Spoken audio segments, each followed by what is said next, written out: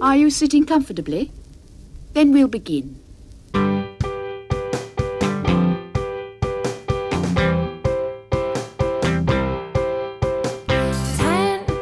minutes left. Yeah, but there's still some time. It's not the final score. We need more than the numbers we're given. Show us you live and breathe the game. You're more than a name. That's what we came for. We can bring you more than the score. Every story. Let's take this thing off of the field into the real world,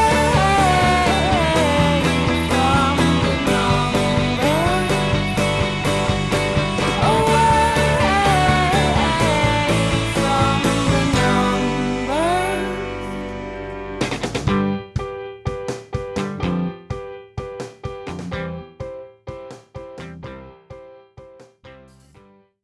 Well, hello again, and welcome to another episode of There's Still Time, the AFTN Soccer Show, broadcasting on CITR Radio on the unceded Musqueam territory at the University of beautiful British Columbia. If you're listening to this episode on the podcast, it's episode 245. I'm Michael McCall. I'm Steve Pander. And I'm the only one not wearing a villain t-shirt. Yeah, Steve and me did not Did not plan coordinate, but I'm wearing my Tim Parker t-shirt for the show. And I'm assuming that's why you're wearing it as well. No, I was, everybody, I tweeted out that, I was at the wrestling show. That shirt that I wore that day was for that wrestler that my kid took a picture with. So I wore something else that he started, the Bullet Club t-shirt from there. That's why I wore the Villain Club. Wait, he started, but he's not in it now? No, because he moved to a different thing. This is like a bunch of gangs? Yeah. Yeah, it's... Oh, wow. Yeah. Yeah, It's like how you used to be in the Southsiders, and then you went to that other group. Technically, I still have I still have a Southside membership. It's called a faction. But we're going to kick things off, as always, with the Whitecaps news of the week. Quiet week. Not a lot to talk about. Nothing making the news, really. I guess we'll... It seems like we assume every time it's going to be a quiet week, and then something pops up. There was 2 matches. Yeah. Yeah, 2 matches. One kind of a match. Actually, both kind of a match. I mean, we'll get to those. The LA Galaxy look pretty poor, but that's going to be good for us, I guess, as the season goes on. But we will start with some comings, maybe some goings. The Tim Parker situation. Tim Parker may be on his way out of Vancouver. Definitely looks that way. He's been removed from the Unity graphic already. Him and 2 kids, which I don't know if that's part of the package deal, if they are also getting traded to wherever Timmy ends up. We have said that sometimes this front office can be reactionary. But I think he's on the one on the Twitter account. Yeah, he's still there. On the main one and a lot of the other ones, he has been removed. I want to know what the kids. But maybe they're just rotating people in and out. I think because it was a rush job and they forgot to put the kids back in. Oh, okay. He's gone. There's a bit of irony that goes with the whole Unity thing. Yes. Yeah, it's rather unfortunate that the man they picked to front their Unity campaign might not be with the club. The Unity is not there. I mean, the whole picture thing maybe means he's leaving. The signing of Uruguayan centre-back Jose Aja possibly means that he's leaving. It's not Aha? Aha! Oh, this will be fantastic. I hope it is. The band, Aha. Well, I was thinking Alan Partridge. Aha! Aja would be good for East Indian community. Because Aja means basically, come on, let's go fight. Oh, well, hopefully we'll see a bit of fight. Well, he is a Uruguayan centre back. Yeah. Yeah, let's hope he's better than our last one that we had, but we'll come to that. Diego Rodriguez was a diamond in the rough. Well, it was a centre-back. He's a bit too grabby. Yeah. Yes. Yes, he was. I'd forgotten all about that. He made folk go, aha! Yeah, exactly. But let's get to Timmy Parker. And a lot of stuff's come out. I don't think anyone really saw this coming. We knew, or at least we knew, that he had been in negotiations for a good few weeks now, actually since the start of the year, end of last year, about a contract extension. You saw Kendall Wasson had his extended, Jake Nerwinski. We kind of alluded to it on the show. We're just waiting for Tim Parker's to be the next one to get announced. Not looking that way. So lots of, obviously in this past week or so, lots have been talked about his contract overall and what Yes. it's been, not just this past year, but the number it's been at for, I guess it's been 3 years now, right? Yeah, I mean, his contract is very much underpaying him. Yeah. 99,000, I think it is. Right. Round about that. So the one thing I've always heard since his first year is that there has been an openness to recognize his effort and his contribution and to compensate for that. And to be honest, in one way, I've been surprised that something hasn't happened in terms of that beforehand. I'm not saying it hasn't happened for lack of trying. Yep. But it's interesting that this has come to this place because I know there's definitely recognition of his Well, contribution. yeah. Well, but you say that, but you have to also remember 2015, good rookie season. 2016, he wasn't that good. Yeah, he didn't have a great second wasn't. year. Yeah, it wasn't horrible, but it wasn't as good as his rookie Yeah, year. so for why it would was you still- give him a big reward for that? But still, if you look at his contributions in terms of how many starts he had and his place in the side, it was definitely more than what he was being paid. Yeah. And And that's what happens when you get a rookie contract. Yeah. There's players who, in other leagues, have led their team to championships, and they've been paid on rookie contracts, which is way under what they Yeah. should be paid. now, we're going to talk about some stuff that's out there. I'm going to reveal some stuff that's not out there as well. So basically, Parker's transfer demands seem to be more than what the Whitecaps are willing to pay. And when the news broke earlier in the week, Christian Dyer from Metro New York I think and Steve Stephen Goff as he's, well. he broke it first. I think. Always trust Goffs. That's how Americans knew it was real. Yeah. This is the guy we trust. So I've had it confirmed that 1.4 million over 3 years was the deal on the table. But It's not- an incremental one. I mean, it Yeah. averages out at 466,000. Yeah. He wasn't getting that every year. It was going to be like a rising scale. Yeah, as it normally is. Yeah. And most likely the third year would have been an option that would have been higher than every other Yeah. one. So the first two are probably, I don't know, you could maybe say 250, maybe maybe. Yeah. 350, then going up to DP kind of money Yeah. if he's worth it. Now, two ways to look at that. Playing devil's advocate, Parker and his agent are probably thinking, we know the Whitecaps. They'll use us for 2 years. Then when it comes to paying the big money, they'll punt us out. So we've lost out. We want the big money up But it's front. not like they can't go to another team at No. that point. It's like, But he's lost out on that money now. So but what, is he worth that money now? Well, yeah. Yeah. What I've been told, though, is the Parker camp, let's just class it as that, have had a demand that they're wanting paid from the start of the negotiations. And they are refusing to budge on that demand. So it's not like they've started high and they're willing to work their Yeah, way down. they've a bit. started high and they're not budging from that. Right.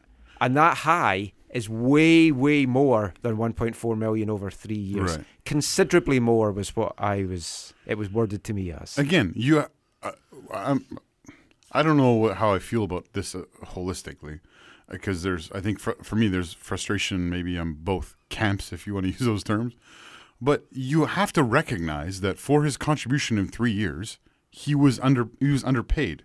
And Steve, he signed the contract. It's fair. Don't get me wrong. I don't think it's unfair in terms of that sense. Like, he signed the deal, but we've talked a number of times over the years about how you treat people and how you value them and how you show that, right?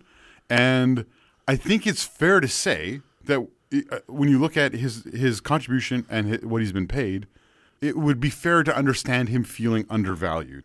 Yeah, but you have to think it's an inflated worth that him and his agent are looking for. Just looking at MLS, you've got Ike Opara, MLS Defender of the Year, outstanding with Sporting KC last year, a guy that kept Tim Parker out of the starting 11 in the friendly against Bosnia, 150,000. Walker Zimmerman, when he was with Dallas last year, 205,000. The other player that kept Tim Parker out of the international against Bosnia. Tim Parker has no international caps. Why would you be paying him international quality money? Oh yeah, I'm not saying that the ask is reasonable. Don't get me wrong. Okay. I think Okay. part of it though. I think it might, Michael, is You're not, just looking from his point of view. Yeah, no, that's understandable. It's not. I'm worth. Let's say I'm just throwing out a number. I have no idea what the numbers are, but I don't think he's saying I'm worth $600,000 a year. I think he's saying if the next guaranteed part of my deal should probably make up for some of the when I got paid less than $300,000 for 3 years. But what if he? I'm not saying that's right. I'm Yeah. I'm guessing at what part of the thinking is. But what if the way that like you said, most times people will negotiate and is this just a move that maybe he just wants to go back east? That's the He other. is from East Yeah. Coast. Lots of folks said he's homesick. And the thing No, is, he's- all the teams that have been in the rumors have all been almost East Coast teams. There's barely been any West Coast teams. I don't think there's been any West Coast teams. It's always been No. it's DC, it's Orlando. They, it's they the won't New York trade. They teams. won't trade him to a I know, Western but I'm Conference just saying team. that the other teams. There's nobody saying that they're even showing interest. No, No. The there, teams there, don't. there but probably I- is. There but probably is because Yeah. one I've of the been things told I read, there is a lot a of lot of interest, and I bet you some is in the West. The West, they just don't want to talk about that because they, Yeah. like you said, they don't want to do it. I do think the other part of this is if he is say asking for a high number like that, like 600 a year for 3-4 years, whatever. That part of that and not budging, part of that is them saying we don't really want to be here long term. Yeah. And so Also- let's ask for something we know they're not going to give, and then we can say it's their fault. You have to ask how this has suddenly come out in the media just now. Oh, it's, well, it's that's agent. obvious. Yeah. That's obvious. You don't even need to know. It's No. an agent. Let's just say this has been threatened to come out in the media for quite a while now Yeah. by one of the camps. Well, no, when and there's no need for the Whitecaps to bring this No. out at all at and, this point. and yeah, exactly. And when you It know destroys their unity campaign. Why would they even bring it up? when you look at those the sources that tweeted it out or whatever, put it out there, and They're all East Coast guys. Yeah, New No. York guys. no, but aside from that, they're like well-respected journalists who have connections. Oh, for Yeah. sure. With- yeah. Well, Steve Goff definitely is one Yeah. of the more respected guys. You're looking at it. Do you want to invest as well in a player that just now you're looking at potential? Because he's a good centre back. He's a decent MLS centre back. I don't think he's a great MLS centre back now. I think he has the potential to be better. Do you feel he can reach that potential? Well, I think when you're talking about his abilities, there's a couple things you need to factor in or think about. Yeah, I think he's performed well enough to be a starting center back in MLS. I think one of the things that people aren't maybe, or one of the things that has to be factored in is that a lot of his growth and a lot of his positive play has been coming alongside of one of the top 3 center backs in the league over the last 3 or 4 years, Yeah. arguably at least. Yeah. And the third thing, there is one of the holes in his game that people like to point out is I don't want to say this too harshly, but his lack of ability to find a meaningful pass out of the back on a regular basis. He's great at punting the ball forward. And the thing is, a lot of people online have mentioned that when they Yes. talk about it. Right. And people have turned on him. No, not everybody, but a lot of people. Yeah, a have lot turned on him. have turned on him. Yeah, I don't think they turn on them for that. I think they turn on the money perception Yeah. stuff. Yeah. And interestingly, the signing of, are we going to go with Aja or Aja? I It's don't up know. to you. I think I don't think Aja. I'm going with That Aja. doesn't sound Spanish. Aja? Aja. No, I don't think so. Okay. Anyway, It doesn't help with Whatever- the, I think the what- flair that you throw there. Yeah, no one can see that. Whatever Steve says, I think we should go with because that's what Okay. we're going to hear them. anyway, his seemingly replacement or possibly a replacement. It's easy Aja, to spell there. At least. Yeah, Let's call him Jose. How about that? Jose. Now, the press release for Jose made a lot of him being a good ball-playing centre-back yes. with an 81% passing accuracy, as if it's having a little dig-up part. Totally. Well, you guys feel free to call him the Uruguayan if that makes you more comfortable. I think it might actually, Yeah. yeah. Now, he's had 25 appearances in the last 2 seasons for Orlando. He seemed to have a good 2016, not a great 2017. But who did on Orlando Wait, have a good yeah. I 2017? forgot he came from the Orlando City Thieves. I might call him the Uruguayan. By all accounts, so he was having an excellent preseason, but a lot of the Orlando fans from on Reddit and stuff that I've been reading, they're very happy to see him go, which is always a bit of a worrying sign. Yeah, and some of them, it was almost like they can't believe they got something for him, Yeah. or got what they did for him. And an incremental thing as well. They're going to get more if he plays, if they sell him on. Do you see him as being the immediate replacement for Parker in beside Waston? Or if a fit Daniil Henry is here, big questions about whether he can stay fit, but if all the centre-backs were fit, who do you have in beside Waston? I would love to see David Edgar. Me too. I don't Yeah, I don't think I agree. I don't think it happens in part because there's a lot of similarities between him and Kendall. Well, I think David Edgar is a little bit better than Kendall at handling the ball, but David is not bad at distribution. But Waston's run up the field too sometimes. Yeah. A couple times, it's like it looks like a he's winger. awesome, So I agree with you, Edgar. And in fact, before last season, like before the injury happened, the accident actually happened. Forget injury. A lot of people were wondering whether it be Edgar with Waston or will it be Parker with Waston at that last year. So. Maybe it is going to be Edgar if they sign him. Well, when they brought Henry in, I did think, is Henry going to be the guy that's challenging Parker to be beside Waston? So it's always sad to see a guy that you like and a guy that's been here for a while move on. But you got all the questions you need out of him. Anyways. Yeah, I mean, we may have had his last ever interview as a Whitecap on last week's show, so that's good. It is really interesting to see how quickly people turned against him. Yeah. It's because of the money. But yeah, it looks like he's going, so we'll talk about more of that when it does happen. Somebody here that is going to be here for at least one season. He's signed a one-year deal. Sean Franklin, we talked about it the last couple of shows. It was pretty obvious he was going to be the one guy that wins signed, it, yeah. 10 years experience in MLS, over 300 appearances, 11 goals, 37 assists. Can score from distance too.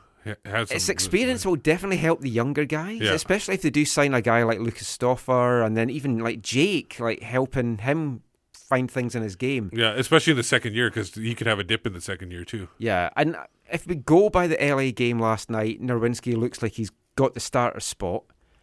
Do you feel Franklin's going to challenge him a lot for that, or are we more just going to see Franklin just to give Nerwinski a rest, maybe a couple of games? I think the latter for sure. I think it's Jake's place, and if he struggles or he seems like he needs a rest, I think Robbo won't hesitate to put Franklin in at any point. Yeah, the great thing is Jake can't get complacent, right? He has a experienced quality MLS right back, chomping at his heels, like right there, and so.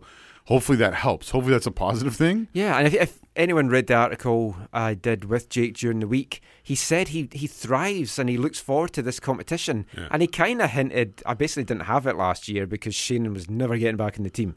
Didn't say that, but that was pretty much what was hinted. That after the summer, he knew the spot was his. So he's welcoming Do we have to wait a year before we can talk about that one? Do we wait till that I don't thing know. gets... Possibly. We'll see in the summer. Okay. 2 games to talk about, though, this week. Both of them against LA Galaxy. A young team, apparently, on Wednesday, lost 2-0. And an older team on Saturday, lost 2-0. Well, neither of them looked very good. It was 2-1. Oh, yeah, it was 2-1. Well, it really was 2-0. Yeah. I haven't counted that goal. Yeah. It was 2-1. Yeah, the Galaxy do not look very good. But looking at the midweek game, lots of changes, but Blundell kept scoring his third in 2 games.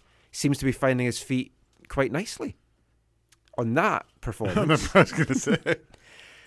Didn't start in the game on Saturday, but another win.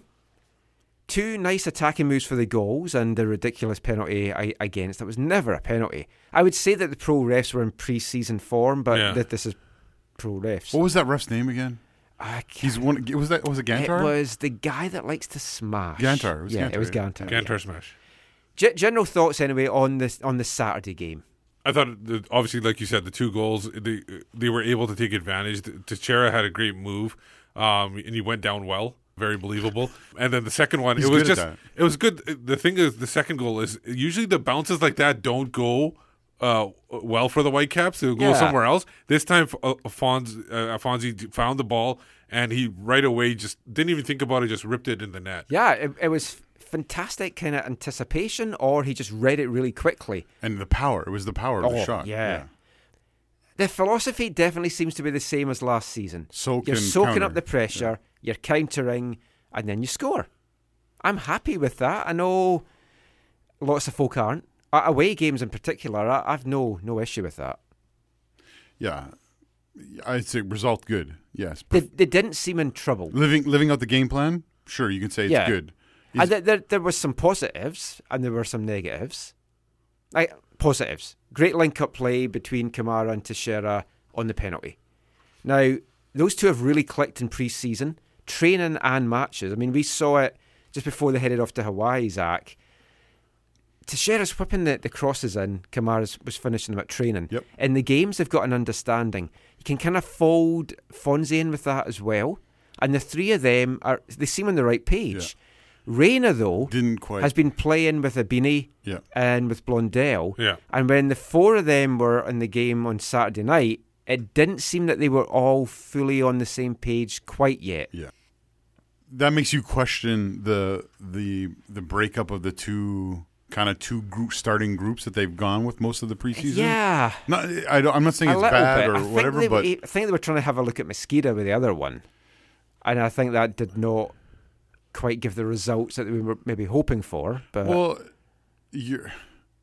are you really going to start, as much as I love Nico, are you really going to start Nico on a regular basis ahead of Jordy? no. And it was possibly just to help Blundell find his feet. Yeah. And we talked about it on last week's show. It gives them a nice problem in that they had two attacking groups of three. But we knew they were going to be the four and that Reyna would be the starter. I think he will get on the same wavelength with them, but he definitely seemed a little bit off the pace. I mean, you're looking, Blundell came on, maybe could have scored one chance, didn't look totally sharp by not having the quality around him. Someone commented on Twitter after the game that they felt he has cement feet. He knows the way to score. That felt a little bit harsh. That game that from a distance against the LAFC. Yeah. He didn't see on the first goal. He didn't seem to have cement feet. No. No. I think But maybe he again, was just having good players I around felt the him. cement feet thing was a bit harsh. Yeah, like having Reyna around him brings the best out of him. Yeah. And you have to think if he comes on as a sub, which looks like it's maybe going to be what it is initially, you're going to have still good quality players For sure. on the pitch.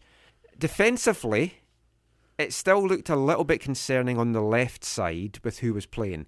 Marcel de Jong and Aaron Mond, Who haven't played much together. No, I don't feel they had a great partnership together on that left side. De Jong was good though. I mean, Yeah. De Jong had a good second half. Mond is a worry.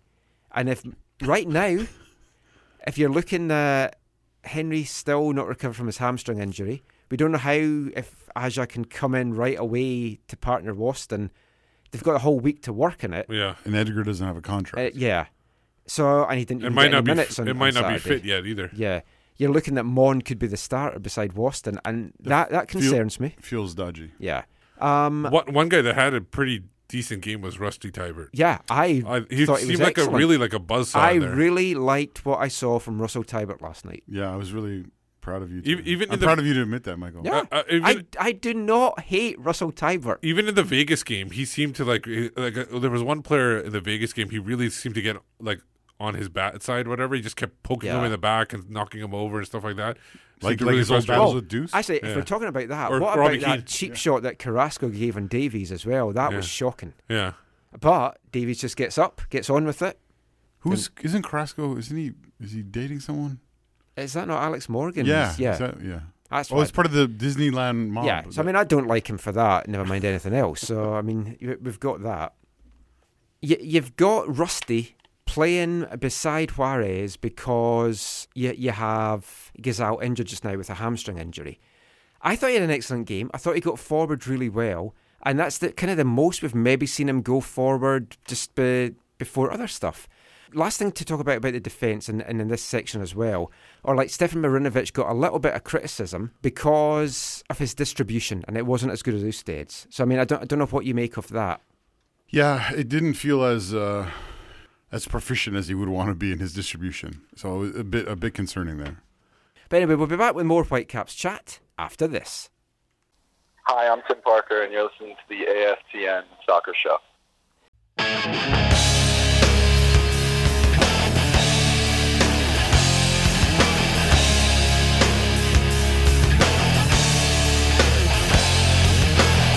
I wanna live in Los Angeles, not the one in Los Angeles, not the one in South California.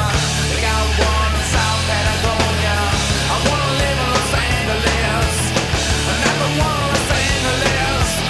They got a bunch down in Mollyville. They got a bunch more still. I wanna live in Los Angeles, not the one in Los Angeles. They got one in 25 to 5. Well, it's just like a beehive.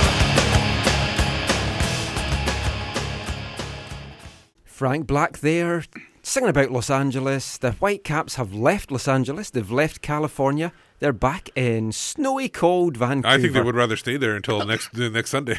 Yeah. I think they probably would as well. Training's going to be interesting this week for them. It's going to be a bit of a culture shock, but Are you going to get out? I hope to. They're not back till Wednesday. All right. The rain comes by Wednesday, so it'll make them feel at home. It'll be fine. So we're just got a couple more Whitecaps things to talk about in this part, and then we're also going to look at some of the MLS news of the week. But Steve did a survey this morning that we just had up for a few hours just to get some of our listeners and our readers' thoughts on how the Whitecaps are looking heading into first kick. Yeah, I was going to put it up last night, and then, I all of a sudden my wife said I had an engagement party to go to, so I couldn't. Wait, your wife got engaged? No, we had You got engaged? We had to go to an engagement party. So I woke He up says this. engaged, it's a swinger party. I woke up this morning. And You're like, who's that beside me in bed? we'll have to cut this out. My wife listens to the show. Okay. I woke up this morning. I go, I got to put this up. That's why the Marinovich thing happened. Steve's wife is an awesome lady. So we had we had 9 questions, but I'm only going to put out 8 because one of them I kind of think I misworded and it kind of screwed up the. I think it's because of what I told you, and you just wrote how I told you, and then folk have been a bit confused. Yeah, no, In there was Yeah. another. No, actually, that's not the one. I'm not worried about that one. There's another okay. one. There's actually another one that I think is a little confusing. So I'm just going to throw that one out. Okay, so first question: most concerning aspect of the Whitecaps going into the season: the formation, the lack of spending, their defensive play, the attack, or lack of possession. What do you guys think was number one? Because it's a pretty close race, actually. Lack of spending? I would think most folk are probably going to say lack of spending. Yeah, well, that was by just a hair, and the second place was lack of possession, with it was 30% to 29%, and then attack was third, and then tied for fourth was formation and defensive play. So next question: most important returnee to the Whitecaps: Kendall Waston, Ali Ghazal, Stefan Marinovich with a C, Yordi Reyna, Christian Teixeira, or Alfonso Davies. Who do you think it was? I would imagine that they said Kendall Waston. Yeah. Yeah. Yeah, you guys know your listeners. That was a runaway, absolute runaway. It was. You mean Ali Ghazal didn't win that? No? Well, he got some votes, Prince but it was mighty is he. Waston was one. Ghazal. Actually, number 2 was Yordi Reyna, Yeah, I'd have said that. and then That's good. Alfonso, then Alfonso. we- then the weren't other, really the sure four, he was other 4 coming guys back were at just one like point. right next to each other. Those 2 were the main guys. Question 3: most important new addition for the Whitecaps, and it was David Norman Jr., who I think his parents probably voted for him because he got 2 votes. Anthony Blundell. Oh, he's just a young guy. I'm just kidding. Efren Juarez, Kate Kamara, and Jose Ajay. KK. Has to be KK. Yeah, it is. A runaway. Another runaway one. Was Anthony second at least? Was second, and then Juarez was third. Oh, I actually thought they might have Somebody had did. Juarez as second. Somebody's voted for Aja, so Oh. I think they think His that his parents. He's maybe. I think he's thinking they're maybe thinking that because of the Parker thing that maybe it was important to get him in. Yeah, it was me. I didn't want Aaron Moore to do Neil Henry. No. Which player will be missed most by the Whitecaps this season? Bolaños, Montero, Harvey, Ousted, Laba.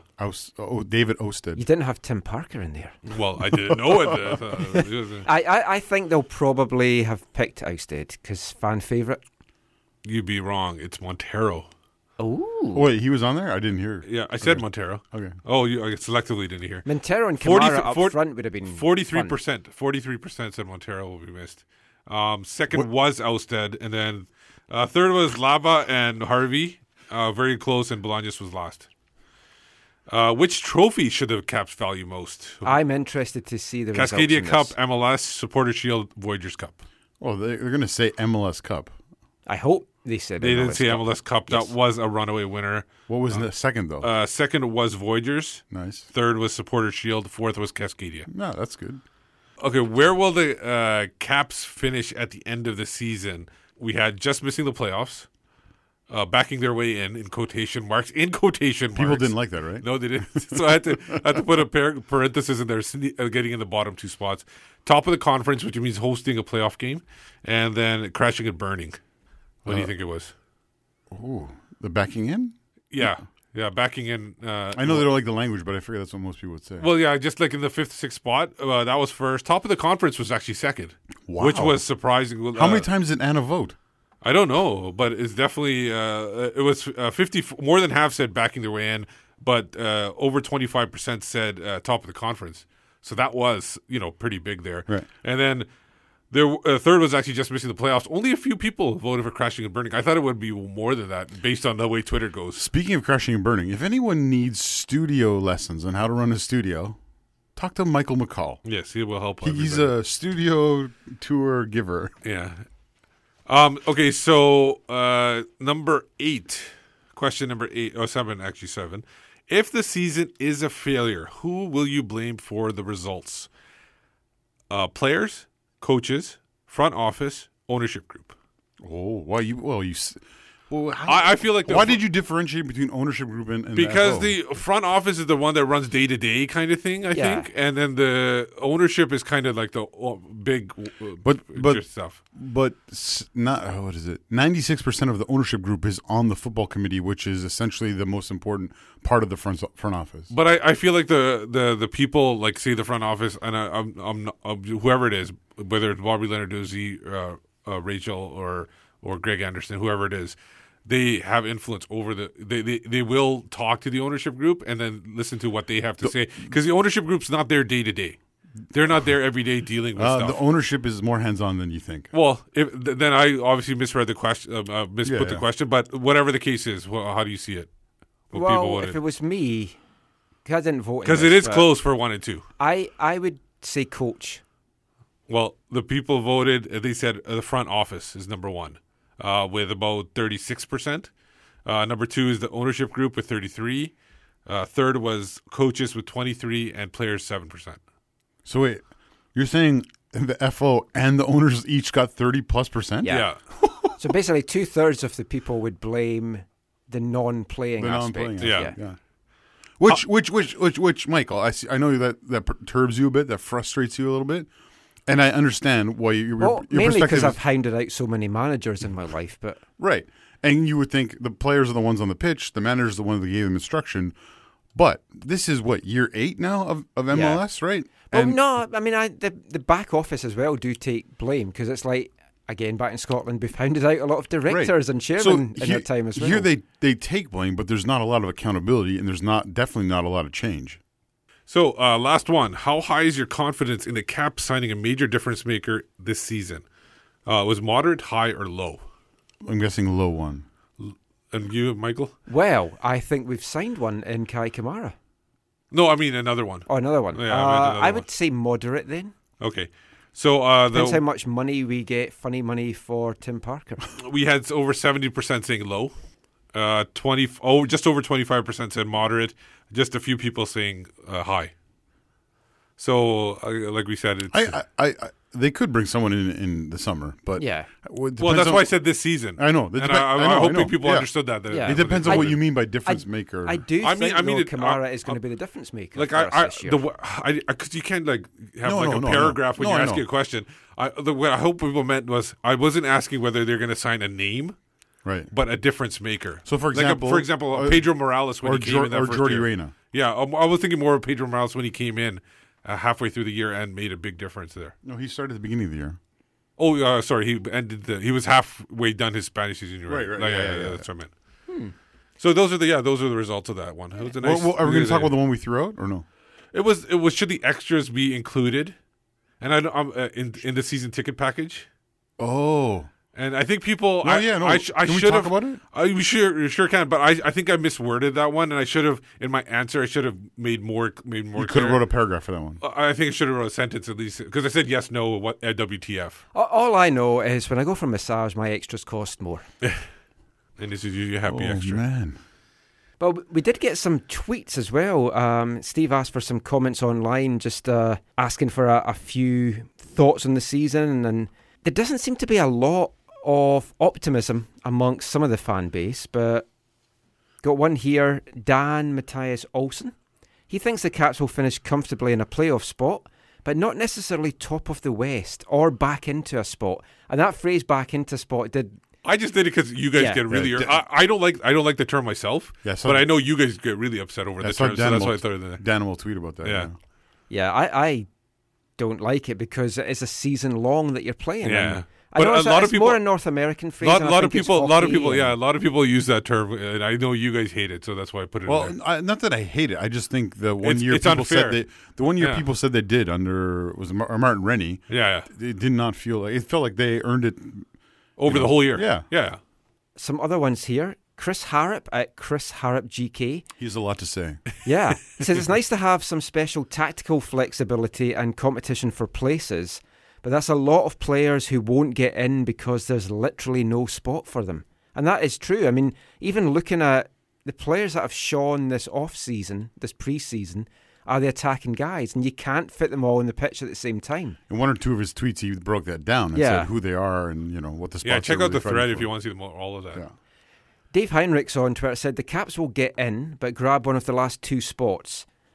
We'll talk when we do our Western Conference thing as to where we think the White Caps are going to finish, but something which kind of seems a little bit prevalent is people in Vancouver don't rate the White Caps or their chances maybe as much as people outside of Vancouver. Like the play-by-play commentators in the LA game and also the Vegas game, highly complimentary about the Whitecaps and what they bring, but they maybe don't have that kind of excitement amongst the fan base. Yeah, it's weird. Well, I don't know about the fan base. I think definitely the people on Twitter.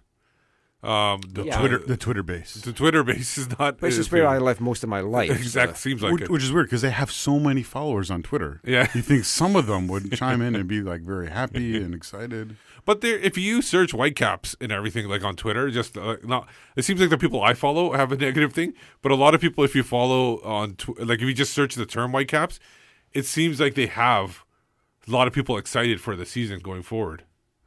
So it'll be interesting to see where they go.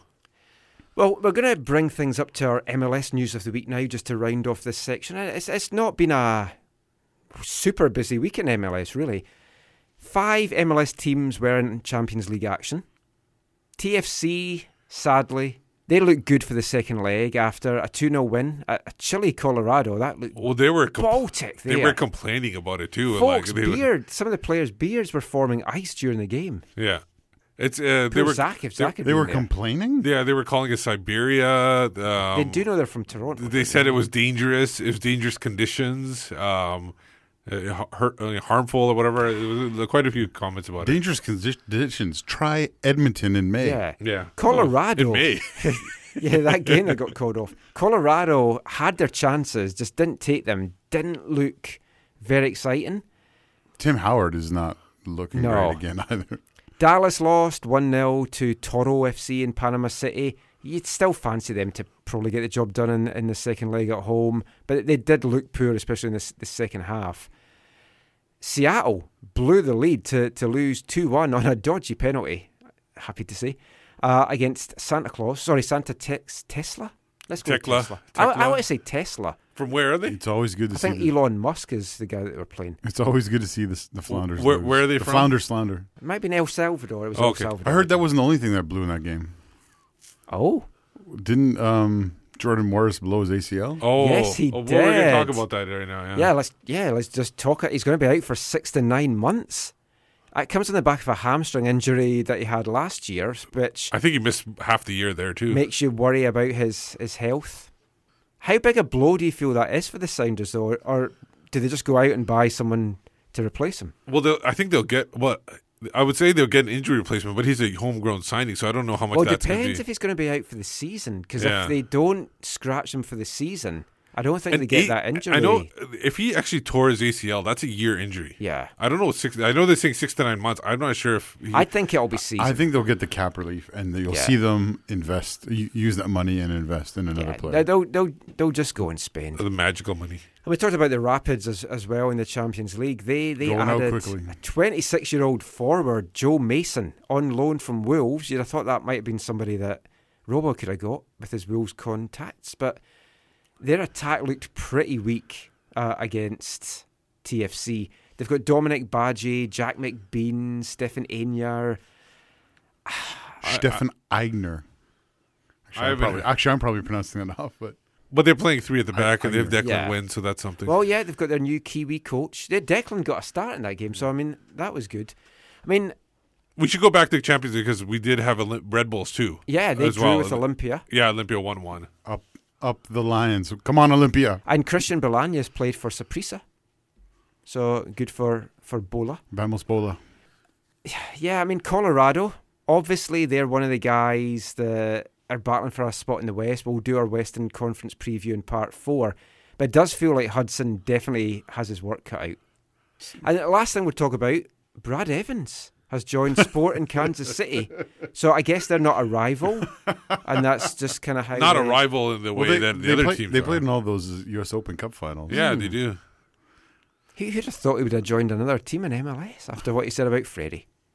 But anyway, that is the MLS news for the week. The season gets underway this coming weekend, and we're going to preview the Eastern Conference next, and we'll be back with that after this.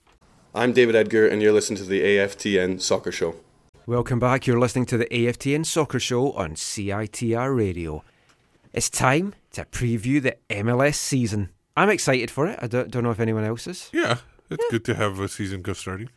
Now, I'll be honest, sometimes we don't get to watch as much MLS games as we would like, mainly because TSN don't show any. And this year will be even less with It's going to be nothing online. even tougher this year. Yeah, they haven't announced anything at all. No, yet. I know, a week before the season I'm starts. sure they're taking care of Canada, guys. Oh, Come yeah, on. I mean, not going to forget us. So the Eastern Conference, we're not experts on it. We'll be the first to admit that. So we thought we would speak to somebody that is. A guy based in Philadelphia, long-time listeners and people on Twitter will know him very well, Jonathan Tannenwald from Philly.com. Got a chance to speak to him during the week, just his thoughts on the Eastern Conference and who he thinks is going to do well, who's going to drop out, and a lot more. So let's hear now from Jonathan Tannenwald.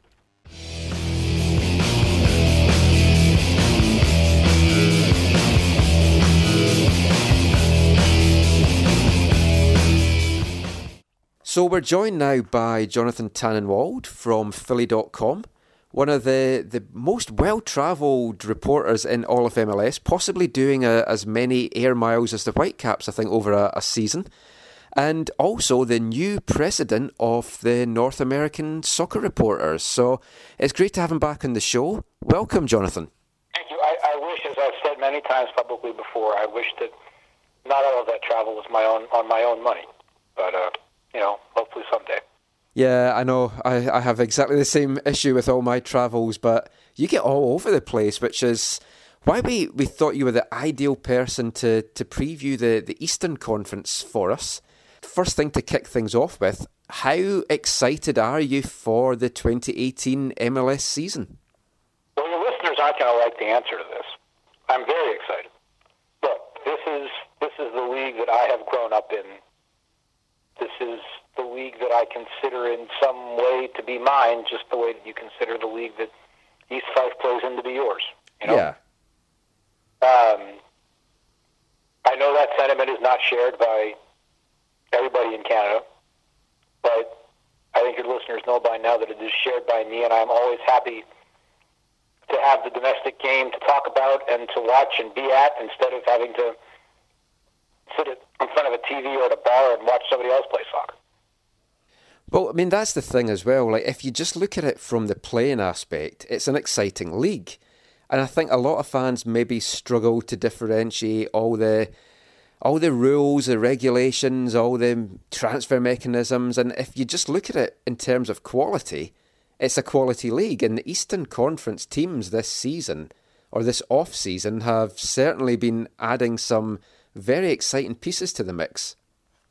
I'll tell you what, been pretty good. And they've spent some money, and they've gone out and done something. I'm trying to get up the whole transaction list here if I can find it, because there's been so many of them I don't want to forget any of the big ones. Look, there's been a theme, whether it's Kaku or Ezekiel Barco, who have been two of the big ones, obviously. But there have been many others, and it's been Milton Valenzuela and Columbus. There's one. DC United have done Junior Moreno and a few other ones. The theme here, Jesus Medina is from New York City FC, is another big one, and then Josue Coleman in Orlando. There's a theme here, and it is MLS teams going to South America for the kind of quality talent, that sort of second-level South American player who has always, for Major League Soccer's entire history, thrived here and done well and drawn attention and drawn fans and improved the attacking quality of the league and the entertainment and all of it. And it is great to see. And I think with Toronto last year basically running away with the East, I mean, they finished the season 12 points ahead of New York in second. It's forced these teams to act. But, I mean, we'll get into some of it in more detail, but like right off the bat, do you see it as being as comfortable for TFC this season, or would you foresee this being a much, much tighter race? Well, the old adage is always that it's easier to win a championship than defend it, you know? So we'll see. You know, they are a different team. They've made some changes. They've lost some guys. They've gained some guys. I think, you know, they lost Steven Beitashour. That's going to be a big loss, and they know it. That's why they went out and got out of him. I think Armando Cooper and Benoit Cheroux are going to have impacts, you know, being missed too. They definitely beefed up the wing back because they knew they needed to. I think Greg Vanney is going to look at some different formations this year, which is his benefit. He's one of the highest compliments that I can pay Greg Vanney is that he can win games with multiple different formations, and that speaks to how good of a coach he is. But look, we know that Atlanta was already making moves. How much are they going to be hurt by Yamil Assad going to DC United? I don't think we know yet. But Ezekiel Barco is obviously a big-time player. Signing Darlington Nagbe is a big deal. If he can't, and heaven knows you've watched him plenty because you're in Vancouver. I've watched him plenty for club and country. If he can't put it all together consistency-wise under Tata Martino, he is never going to. And there's a lot of people right now who think that he is never going to. I mean, looking at who Atlanta's brought in, I mean, even back into the goalkeeper position, you've got Mitch Hildebrand, who did so well with Cincinnati last year, and then Jose Hernandez comes in defence, Nagbe in midfield, and then Barco in midfield. It does feel that they've made big moves because they feel they can really do something. And with the money that they're spending, does that just change everything in MLS? I mean, so many people talk about MLS 3.0. I mean, it's almost moving it up to 4.0 with what they're spending. Well, of course it does. You know, we were talking a moment ago about, you know, how there are too many rules in MLS, which there are too many rules in MLS. That is beyond dispute even by those of us who care about the league greatly and who would sooner sort of work from a position of, I don't want to say within because I don't work for the league and I don't want to work for the league. I want to be an independent journalist. But those of us who are in the sort of the ecosystem, you know, working from within the ecosystem of knowing the league and studying it and telling its stories and then being able to turn around and say, these are the ways that you can improve, and we believe that you actually have the capacity to make these improvements and not have the house fall apart. You know, blow a giant hole in it all at once with Pro Rel with 3 teams? No. You know, got to switch to a winter schedule? No. But can you loosen the reins on some of the financial restrictions without, you know, getting rid of the salary cap and some other foundational things that promote competitive balance? Yes, of course you can do that. Then you have to find ways beyond Pro Rel. If you're not going to do Pro Rel, which in the short term they are not, you know this. Yeah. Then you have to find other ways to give a kick in the pants to, you know, the other teams that aren't spending to the degree that Atlanta is, and obviously I got one of those in my backyard. Yeah. But look, the raising of the level in MLS is always good. Some of it is natural, and what Atlanta is doing takes it a level beyond that. And the specific way in which they are raising the level, which is bringing in a lot of really good South American talent, is a way of doing things that so many of us have pushed for so long, and I'm very happy to see that it's happening. I mean, for years, you had the same kind of teams in the East doing well, and like New York Red Bulls was one of them. They just sneaked in 6th place last year. Chicago finished 3rd, but Chicago have hardly added any players in the off-season so far. And if you look at the 2 New York teams as well, like New York City, just looking at some of the guys that they've added, there's not a lot there that really excites me compared to some of the other signings around the conference. Yeah, Medina's the guy in that regard. And I think that, they're still trying to figure out a little bit what they are and what they're going to be. This is season number 4 for them, I think. Pirlo's gone, Lampard's gone. Villa's still there, but they're going younger now. They're always going to have one big gun. Yeah.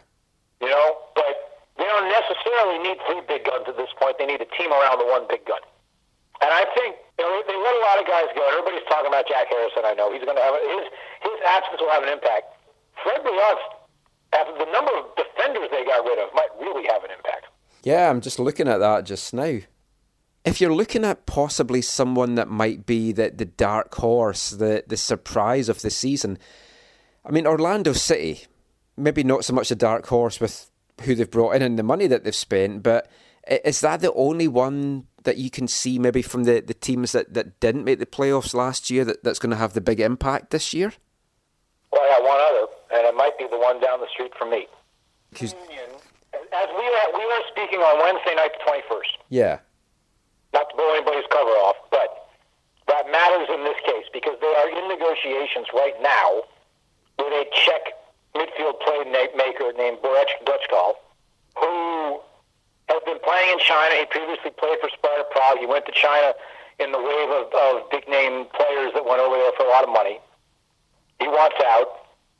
The Chinese club doesn't want to let him go because they don't want to lose all the money they spent on him. But what we're going around is a 1-year loan here if they can get a deal done.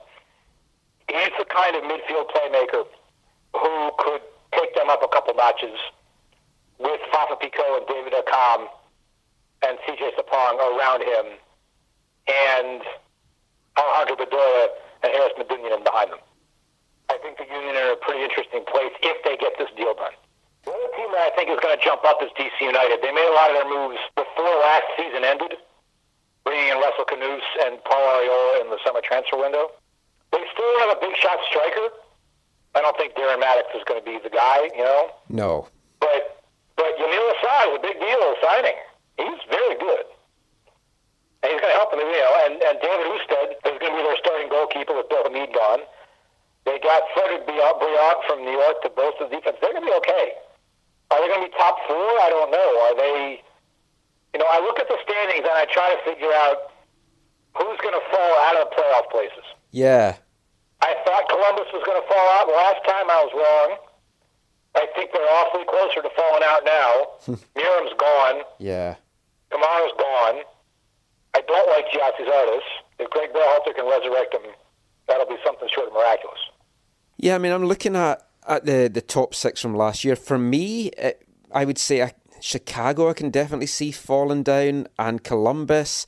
I wouldn't be surprised if the Red Bulls didn't make it this year as well. I mean, Orlando, briefly mentioned them there, but what do you make of how they've put the squad together there? I think that the pressure's on them. They've got such support. They've been spending the money. They attract the fans. They have to do something this season. You kind of feel this is, you don't want to say make or break, but I mean, there's a lot of... I think it might be. Yeah. It might be, and I don't know if they're going to make it.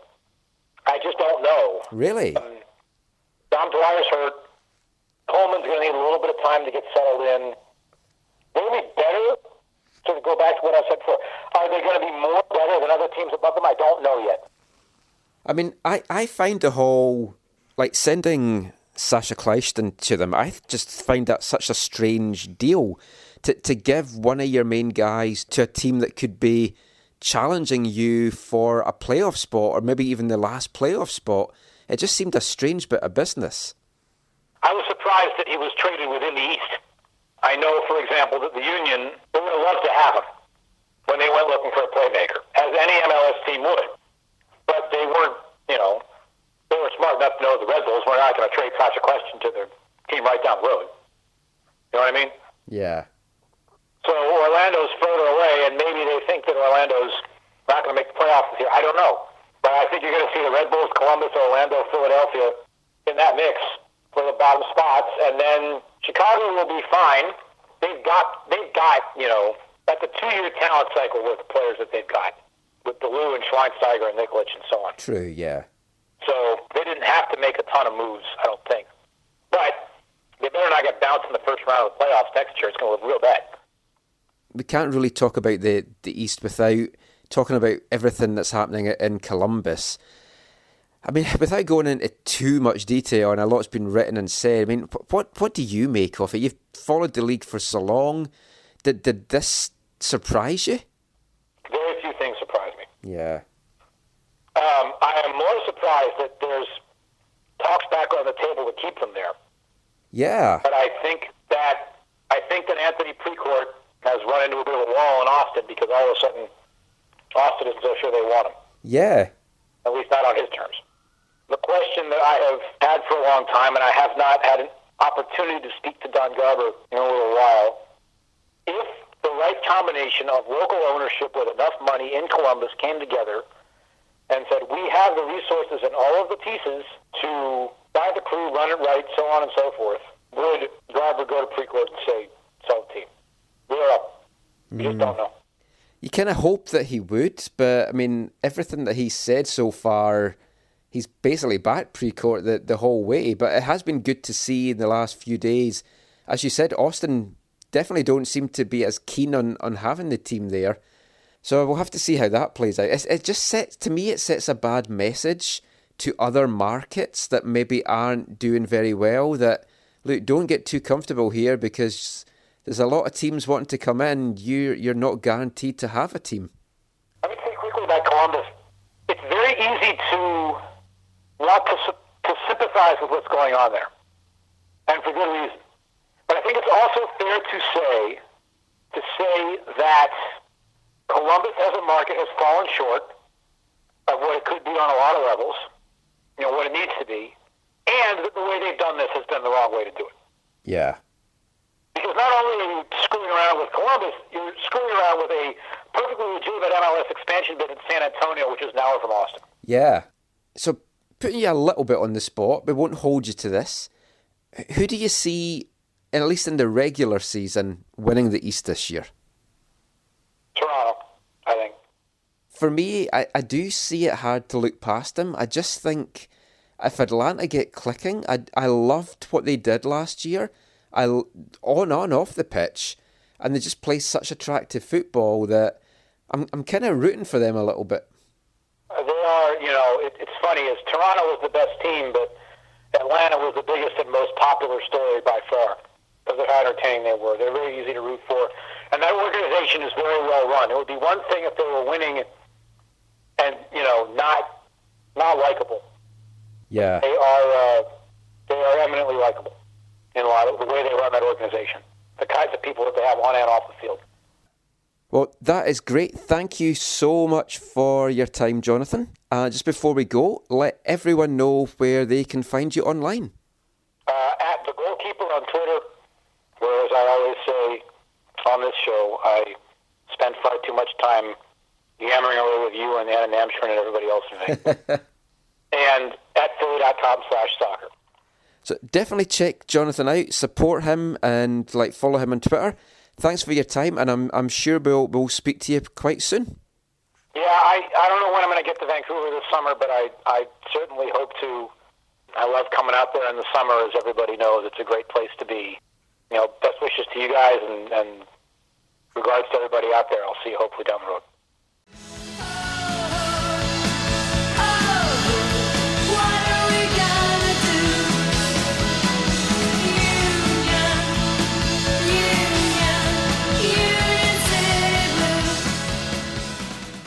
That was Jonathan Tannenwald there chatting about the Eastern Conference.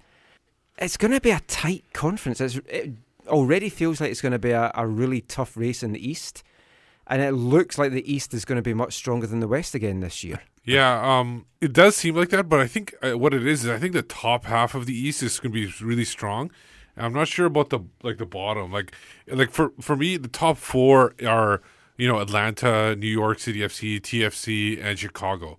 And then after that, it's everything's jumbled up. They're strong teams, but they're definitely the top four are the strongest.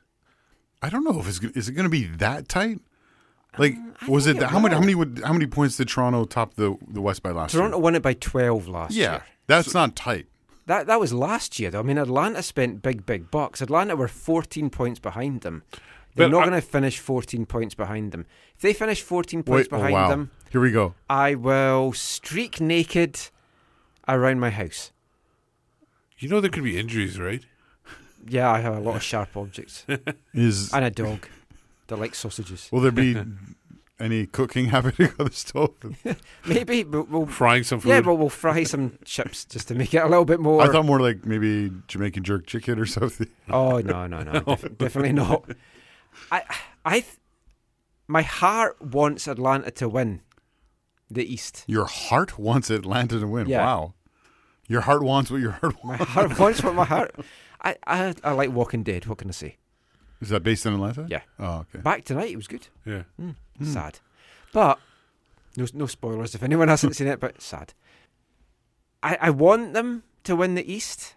When you look at the teams in the East, I guess maybe Columbus, you would maybe kind of like them to win it Everybody just to wants screw Columbus. Precourt over. They're not going to.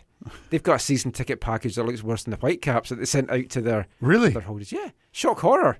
Yeah. And they've been criticised in It is- local media for no promotion at all in the city in the build-up to Of course. the start It's of like, the season. have you seen... Because they're spending all their promotion in Austin. Did you see Yeah. that movie Major League? Yes. Yeah. Yeah, The it's baseball just like game. that. Yeah. I have a special edition with like fake AstroTurf on it. That film often reminds me of Major League Soccer.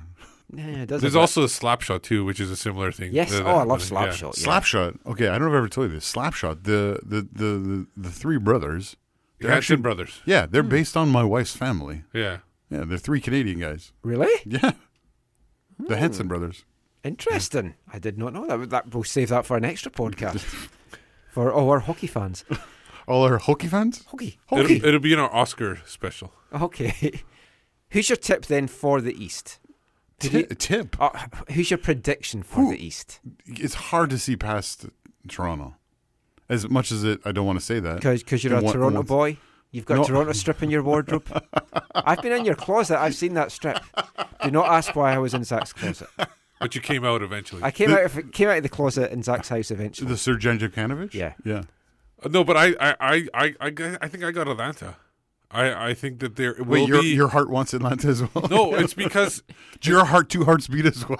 MLS seasons, they last long. They're long. What? And they're very long, and people get tired. You can't.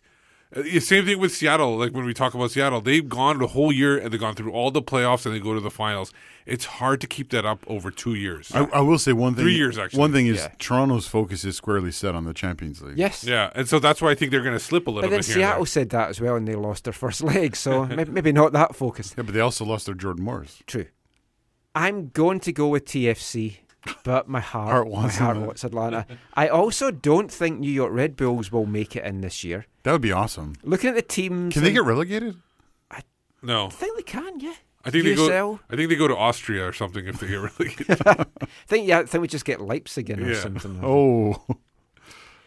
Columbus, I can see falling out. I do too.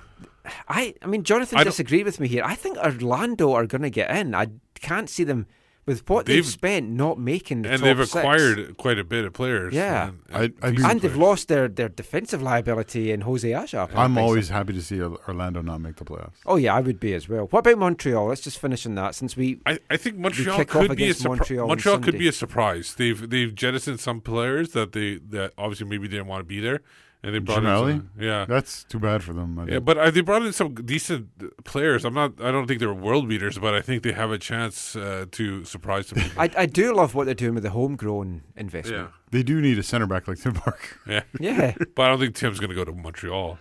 Can he speak French? No. What would be the worst place to send Tim Parker as punishment in the East? Columbus.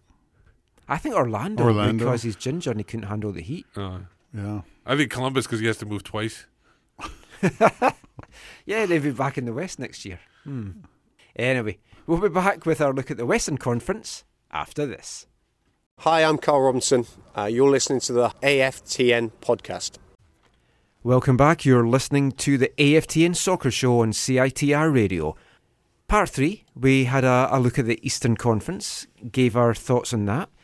We're going to have a chat now with Stephen Egan from Radio Cascadia, just to look at a few things in the West, and then we'll have a bit of a more in-depth chat about what we think might happen in the West this year. But first of all, let's get the thoughts of Radio Cascadia's Stephen Egan.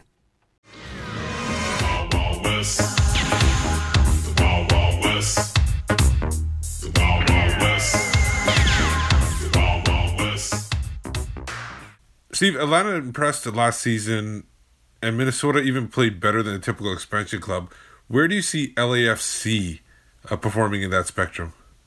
Well, LAFC have brought in, a litany of impressive attacking options. I don't think that their roster is balanced enough for them to be successful in 2018. I'm really not impressed by who they've brought in on their back line. Additionally, 24 players, which is the number they intend to sign by the time the season starts, is just not enough to make it through an MLS campaign, not even to the midway point. I think that those are fatal flaws for them and that it will cost them a playoff berth in 2018. I currently think that they are probably about the 11th best team in the West as far as, if you wanted to call it power rankings or rate their rosters just based on paper right now, I'd have them at 11 overall.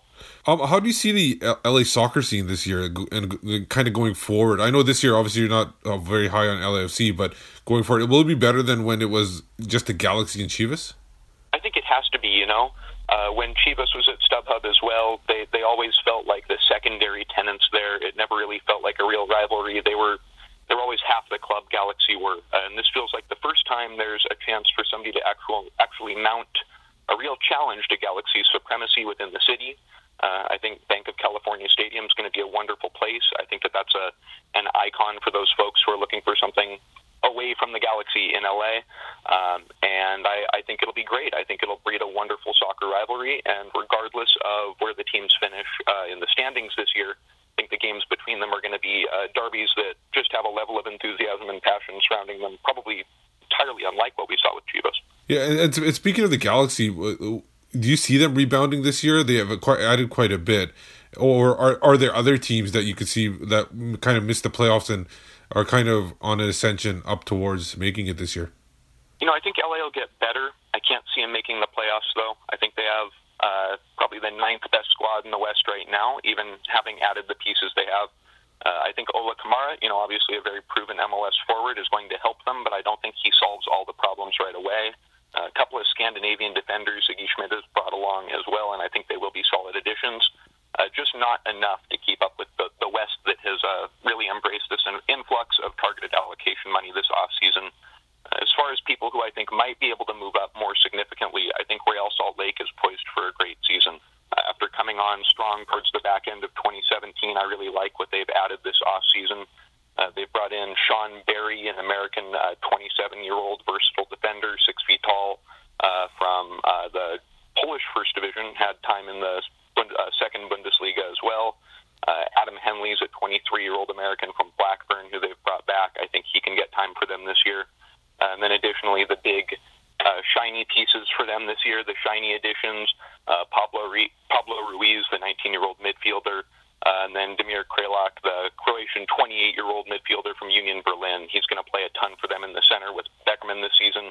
And Alfredo Ortuño looks like he's finally the forward that they need to partner with Jefferson Savarino, get the attack going. I think that Real Salt Lake not just makes it into the playoffs, I think they've probably got the 3rd best squad in the West right now. Wow. Well, if there are teams that, and like you said, RSL, that are going to go up, which teams do you think slide back down? I think it's the Texas teams in the West this year. Houston has had kind of an odd offseason where they haven't really added anybody. They've brought in one South American defender on loan, and beyond that, they've seen a number of attackers leave. Naturally, I think that they did have a little bit of excess, a little bit of fat to trim from the 2017 roster, but they have not added in any significant way. And I think that that's going to lead to a tough year for them after what was a really, really great 2017 campaign. FC Dallas as well has brought in Santiago Mosquera, the young designated player. They'll need to hit the ground running really fast, because if not, I think that Dallas's decline that we saw start last year will continue as well. Yeah, they seem to always start out strong and then fade in the fall. Do you see like Oscar Pereira do you think they'll be patient with him, or do you think it'll be like, if he doesn't do it this year, they might just cut ties with him? If he doesn't do it this year, you start to have to ask the questions, because it seems like everything's there. I again think that the signings outside of Mosquera this offseason were a little bit odd. Aging European defenders, I don't really know that that's the way that this league is going anymore. But Pareja is such a great coach. We know how great he is with young players, and Dallas all about the youth system. Can't imagine them letting him go just because of a bad 2018. But if the trend continues, the pressure's got to start to naturally increase, right? Yeah, for sure. And let's get to Cascadia. Obviously, you run the radio show Radio Cascadia. Second year in a row for Seattle to make the finals. They obviously didn't go this way as the year before. While they're not like the dominant team, they seem to be. Are they the class of the West? And do they have enough to make the finals 3 years in a row?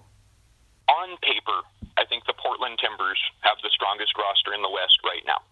I think that was probably true before Jordan Morris went down with his ACL tear the other day in El Salvador, and I think it's certainly true now. That being said, with the new coach, with starting the season on the road, with the stadium expansion in Portland, I do think the Sounders will finish the season on top of the West, given that they will continue that consistency that we saw them provide 2017. Well, you brought up the Portland there and how they are on paper, but how much of an effect will Caleb Porter leaving have on them? Or will they miss Darlington Nagbe more? Is that kind of the guy that kind of was the glue to the team, and will they miss him quite a bit? I mean, it's going to be tough to see just what they lose without Nagbe until we see them play in a competitive match. That being said, I'm really, really excited by the folks that they've brought in to replace him, or at least to try and cope without him. I don't know if you can directly replace a guy like Darlington Nagbe, but Andy Polo in particular, the Monarcas Morelia and Peruvian international winger, is a really, really exciting player. I think that he'll do very, very well in his first season in Portland. The Timbers have brought in a targeted allocation money level player at every unit except for goalkeeper this offseason. And I think that's what the league envisioned people would do with this new discretionary TAM. I think the Timbers have probably made the best use of it of anybody in the league. That being said, I do think that with Giovanni Savarese needing some time to adapt to MLS, and with them having some new pieces, and with the stadium expansion putting them on the road for the first 6 weeks of the season, I do think that will cost them the top spot in the West this year. Obviously, but the playoffs are the most important thing. We'll talk about that when we get closer to that, because it's too hard to predict right now, because anything can happen there. Getting kind of local in Vancouver. Everybody seems to be on Carl Robinson and saying that, if he doesn't do well this year, he's basically gone. Do you see that as the case, and what other coaches are kind of like on the hot seat in the West? I thought 2017 was an improvement for the Whitecaps, and until we see something different in 2018, we have to assume that Carl Robinson has the ship going in the right direction. Guys in the West who I think might be in trouble. If Wilmer Cabrera does have as disastrous a campaign with Houston as I think they might, I wonder what will happen there. We talked about Pareja probably being safe despite Dallas's decline. I think that Ziggy Schmidt's a guy who, despite seemingly having turned the Galaxy around this year, he's a guy who will face a lot of pressure to outperform LAFC. And if they don't, I'm not sure that he will have his job at the end of the year. That being said, most people think that obviously Galaxy will outperform LAFC. As far as Robinson goes, I like what the Whitecaps have done this offseason. I think that they're going to keep getting better, and I don't see him. I don't personally see it. The panic about Robinson leaving. Where do you see the Whitecaps fitting in the West? Like in the playoffs, comfortably in a spot, kind of just missing it. Where do you see them this year? As far as rosters on paper, I think they probably have the fourth most talented roster. I see it Portland, Seattle, Salt Lake, then Vancouver. I think they'll finish third in the West, most likely. I think that they will finish higher. I think they'll benefit from what the Timbers do. I think they'll benefit from what happens with Portland, who I think will slide probably all the way down to 4. And I think that it's not that the Whitecaps got closer to Atlanta or Seattle or Toronto this offseason. It's that they strengthened an area of the roster such that I think that week in and week out they're going to be a more consistent team. I think that the guys they brought in are guys who can beat the likes of Sporting KC, San Jose, Dallas, LA, Minnesota, LAFC, Colorado on a weekly basis. And I think that's that consistency that hopefully they are able to breed in 2018 will help them punch maybe a little bit above their weight as far as how talented the roster looks on paper. Perfect. Thanks a lot for joining us. Where can everybody find you online, and where can they listen to your show? Thank you so much for having me, Steve. Excited to be by today. You can find us on Twitter at radio_Cascadia. You can find me at Stephen_Agen, AGEN. And you can find our show on iTunes, and you can find our new website going up this week at radiocascadia.com. Perfect. Thanks a lot. Appreciate that. Thank you so much. Talk to you soon.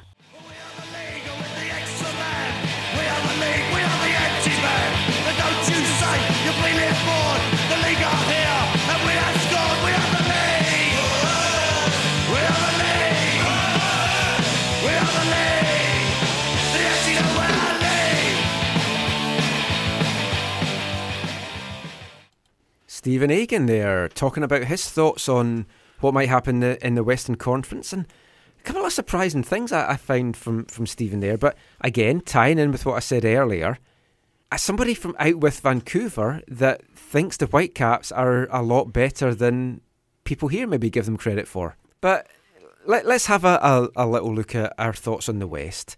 And we'll run an AFTN just before the season gets underway, our annual sort of cross-site predictions on who we think will do well. We'll get in touch with all the writers and podcasters and photographers, and I think we're up to about 86 people now on the site. 86. But we'll get that up and we'll share what the consensus is and allocate those points.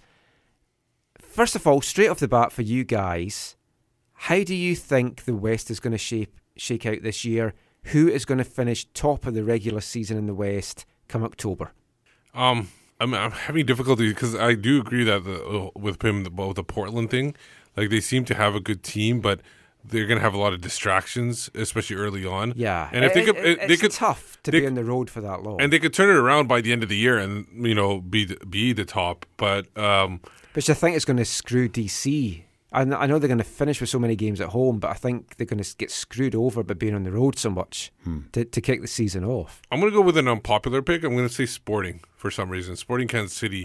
Even though they're not, it doesn't seem as strong. The Brad Evans edition did. Yeah, Brad Evans edition might have put it over the top. They don't seem as strong, but I feel like I kind of think Peter Vermees is the best coach in the West. And I like think him. I think he can whatever he's got in front of him. I think he can turn it into a team. What about Gobble Gobble? No, he's going to be sacked. I think before the season's you know what? Finished. I thought I didn't think LA was going to be like top of the West, but I thought they would challenge for the because I don't follow what's coming and going in the West, but it seemed like always noise coming out of the Galaxy. But when Steven said that. He doesn't even think they're going to make the playoffs. I was actually surprised, taken back by that. I shouldn't have joked. But actually, I have a lot of respect for Ziggy Schmidt. Actually, and I feel. Have you broken bread with him? No, okay, no. That's fine. I feel he's totally. We've talked about this in the past. He totally hamstrung there. Yeah. I think the new TAM has given them a little bit of life, but not enough because it's restricted TAM, right? Or it's not GAM, right? It's not do whatever you want allocation money. So. It's not spam, which I think he would prefer as well. Yeah, I feel bad. Especially as a fritter. I feel bad for him in the same way I felt bad for you and I. We could only deal with the deck of cards that Steve brought for us to choose from. Yes. A lot of complaining. There's some good players in that. Yeah, we'll be coming to that in part 5. I'm quite happy with how it all shook out. But spoilers. But yeah, I feel like he's not playing with a full deck. Yeah. I've thought that about him for a while. But... For me, I am going to go with Portland. Yeah. I think they have the strongest squad. They've made some, for me, exciting additions in the attacking sense. I do wonder if they've forgotten about the whole defensive side of things, but it makes things exciting. I'll throw the question. I throw to Stephen. Like, which one do you think they'll miss more, Porter or Nagbe? Nagbe. I don't think Porter was that important to them, really. But it changes. I don't put a lot of stock in coaches in general, mind you. I haven't watched enough of their preseason. But the one thing I'll say about Caleb Porter that I think was positive for them is I felt like they were always prepared. Like they always knew what the game plan was. They were always prepared. Sometimes they got it wrong, but they were a very well prepared side, and they had a way about them. Yeah, I think. And you wore a scarf all the time too. Sure, I think they might take some time to find their way under Savarese. Yeah. If we look at the teams, well, let's look at LA because we talked about them, the 2 LA teams. I genuinely thought both of them would make the top 6, but I still think LAFC will. I was quite surprised that Stephen was so down in LAFC. Yeah. I think they will make the top 6. I don't think the Galaxy will. Yeah. And 2 seasons for really one of your big teams in the league. If you ask folk around the world to think of MLS, they're going to think of Galaxy. They're going to think of Beckham and everything like that.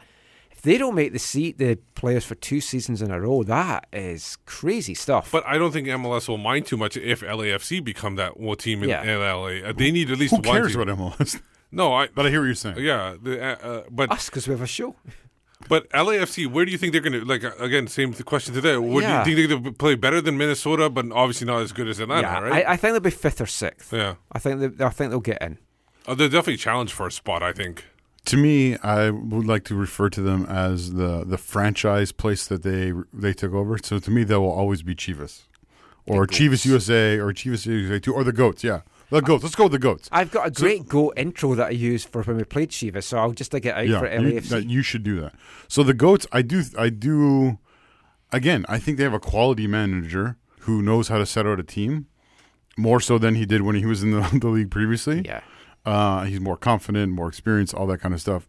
I do see them being a team that can be greater than the sum of their parts because of that. I think he can get more out of them than you might think of the individual pieces that are there. I wouldn't be surprised if they came 5th or 6th either. I think that would be a fair bet, and it will be crazy if they do finish ahead of the Galaxy. Like the stadiums are not that far apart. And the Galaxy are not that well supported to begin with. No, and but to be fair, have you ever been to StubHub? Yep. Yeah, you. No. It is I drove by once. It's a pain to get Torrance or Carson, what do you call it? Carson? Yeah, I stayed in Torrance like, next to even Carson. driving, it's a pain to get to. Yeah. Well, at least it was for me because I came down from Santa Barbara. That was a nightmare drive. It's really hard to get to, but public transport as well, it's hard to get to. LAFC's got the benefit of the casual fans. Yep. They'll be happy to switch. Yeah. And if they're doing better, the whole thing, of course, is Latin could come. To the Galaxy, Yeah. So, I mean, But that's that could not a change long-term things. help. That's No, like- but short term, it could be enough to propel them into the playoffs. But if they're poor until the summer, are they going to be able to salvage something? I don't know. How about the Texas teams? He had them Texas teams that crashing and burning, it seems I like. definitely see Houston not making the playoffs. I'd be surprised if they did. They were such a strong attack last year. But I was also surprised about FC Dallas but I guess maybe it's just they're relying on too many young players and they don't have the veterans that they had before. I miss Kubo already.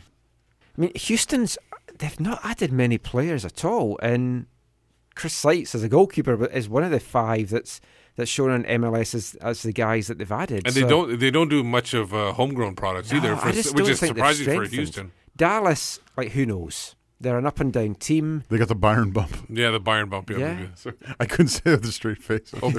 Might be a Bayern slide. Sounders. I would assume we all take it that they're going to make the playoffs. Yes. Yeah, they have Yeah. never Even not without made the Morris, playoffs. yeah.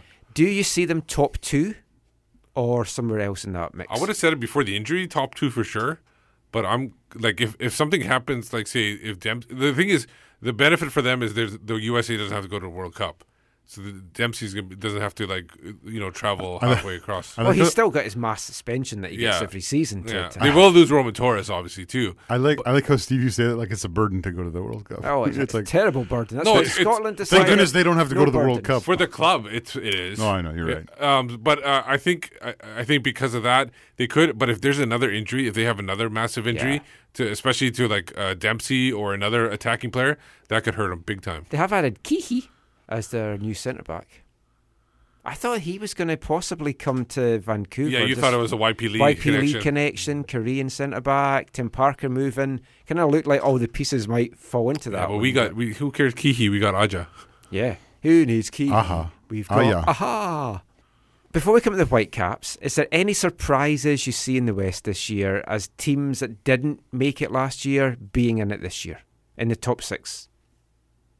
He called out RSL, which seemed to fit what RSL usually does, where they miss and then they make and then they miss. I could see RSL with a full preseason under Mike Pekka. I could see them, making that top 6. And they brought in Ramondo and Beckerman back. We thought they were going to be without him, but they added quite a bit of players too. Yeah, I mean, they've added a... I just don't know who they are. No, I'm just looking at the list here. I'm like, yeah, they've added people. The Whitecaps then, just before we finish this section off. First question, do they make the playoffs this year? Yes. I say yes as well. I'll just be contrarian and I'll say no. Oh. But they probably will. Oh. Now that I've said no, they probably will. Well, where do you see them finishing then, Zach? 7th. That would be heartbreaking. Would Robbo keep his job if they don't make the playoffs? I think it depends on circumstances. If there's a thing where they fighting injuries and stuff like that, I think that he'll get another chance. If it's something like where he's fully healthy and they don't make the playoffs, I think then, I don't think so. But again, what we talked about earlier in the show, there's other people who should be held to account. Yeah. But I mean, you've heard it here first, folks. Zach says the Whitecaps will not make the playoffs and Carl Robinson will be sacked That's not at what the end of the season. Obviously, that's not what I want for Carl. If they don't make the playoffs, I can't see Carl keeping his job. I just think the fan clamour would just be too much for him to hold on. But I don't think it's going to come to that because I'm very confident we'll make the playoffs. I'm thinking 4th, but I could maybe see 3rd as well. How many goals will they win the MLS Cup by, Michael? A 1-0 extra time win. Penalty? Yeah, probably. Teixeira going down, Kamara taking it. Well, We've got a lot of penalties We this didn't pre-season. talk about that. Do you see how Christian really wanted to take the penalty against LA? Russell went over and gave him a couple taps, like, "Hey, let's not." It was like Russell was there. It was like, Kai. No, I think Russell was there. It was like he's like, "Let's not cause a scene. Let's not cause a scene." Yeah, I've got an article I want you to read about this once we get back to the locker room. But no, I see the Whitecaps making the playoffs, home playoff game, 3rd or 4th, and I'd genuinely be happy with that. What about you, Steve? Yeah, I see them. I personally see them top 3. I think they will be top 3 somewhere. I think they can even go higher than 2nd and 1st if everything fits by the beginning of the season and they're able to maintain. They're a team that's going to be steady all year long. I don't see them going on a major slide, and I don't see them going on a major winning streak either. I genuinely think they'll get off to a really strong start. Yeah, because I think they're flying just now, and I think they'll carry that on for the first few weeks. The Optimist Union is in full effect. Yep. Steve, top 2. I think Anna's drugged me or something. It's called realistic. That's what I feel realistic. Realistic Union. Yeah. But the Whitecaps season gets underway on Sunday. Home game against Montreal. Next Sunday's show already our first post-game show this season. Looking forward to that one. We're going to be doing something a bit different and new as well in AFTN this year. We're going to be bringing you regular preview podcasts. They will be hosted by Joe Deasy and Gideon Hill. If you want to get in touch with them and have any questions for them, they're going to be recording the first one this week. So you can send a message to Joe Deasy at Joe Deasy Van, or send it to AFTN Canada as well, or Gideon Hill 18.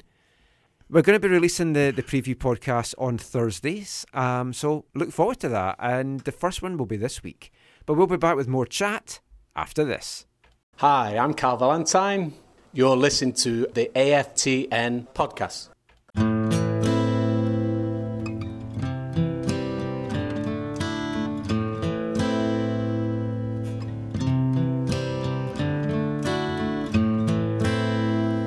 I hurt myself today to see if I still feel. I focus on the pain, the only thing that's real. The needle tears. Johnny Cash. Oh, yeah. It's his birthday today, after midnight, so actually Monday. Oh, excellent. Yeah. It would have been 86. Fantastic song that. It's. I think it was who Nine Inch Nails. 9 Inch Nails, yeah. And then because he was so in love with Johnny Cash's version, he actually kind of signed over the rights. That's what I read online. I'm not sure how true that is because it is internet. Anyway, you are listening to the AFTN Soccer Show on CITR Radio, broadcasting from the unceded Musqueam territory at the University of British Columbia. Is it your favorite time of the night, Michael? It's my favourite time of the night. It's wavelength time. Time for me to take off my earphones. Time for everyone to switch off and get to bed. But the last 2 weeks... It's German themed, though. Yeah, it's German themed. I decided to do something special for you, Zach, but you've just slagged this section off. So instead of that, let's have a song about football violence. No. We've played a couple of songs for Joe to make him feel at home in the last 2 weeks. So I thought we'd go to your motherland, get back to Germany with a song about St. Pauli. Oh, okay. kind of about St. Pauli anyway, by one of my favourite bands. Headphones are back on, by the way, everybody. It's by Art Brut, and this is just a song talking about something which I think you'll kind of relate to. Like, he went to some St. Pauli games. Like, the lead singer of the band, Eddie Argos, moved to Berlin, and he felt like being part of St. Pauli, it made him feel part of the country and part of a community. Oh, yeah. And he just found the whole experience really special. And he's not a huge football fan, but he felt like writing this song about it. So this is Art Brut, St. Pauli.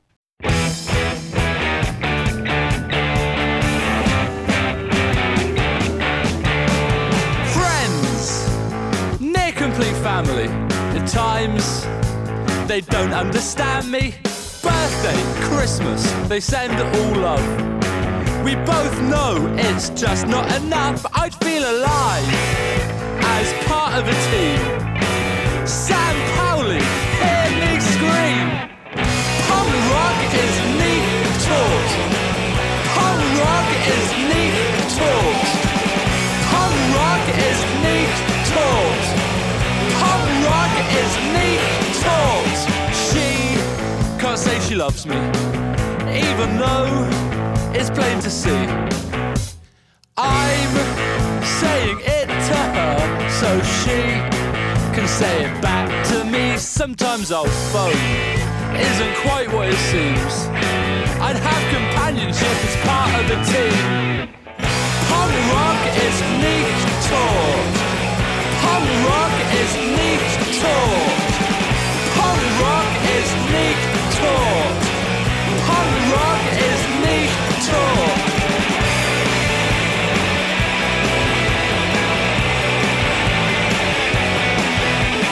We are Hamburg School.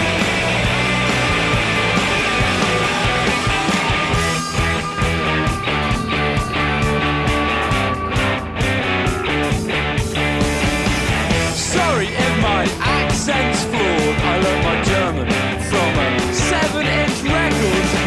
Sorry if my accent's flawed. I learned my German from a 7-inch record. Sorry if my accent's flawed. I learned my German from a 7-inch record. Punk rock is neat taught. Punk rock is neat taught. Punk rock is neat taught. Punk rock is neat taught. The kids don't like it. The kids don't like it. What else can we do when the kids don't like it? The kids don't like it. The kids don't like it. What else can we do when the kids don't like it?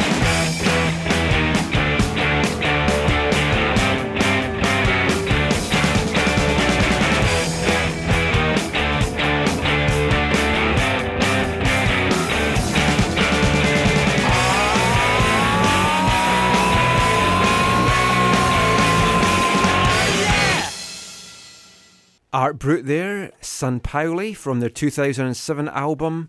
It's a bit complicated. Punk rock is not dead. It is not. Oh, maybe I should bring the Exploited in next week. Punk's not dead. See, Mucky Pup. Look what you started there, Tom Zach. Okay, maybe not.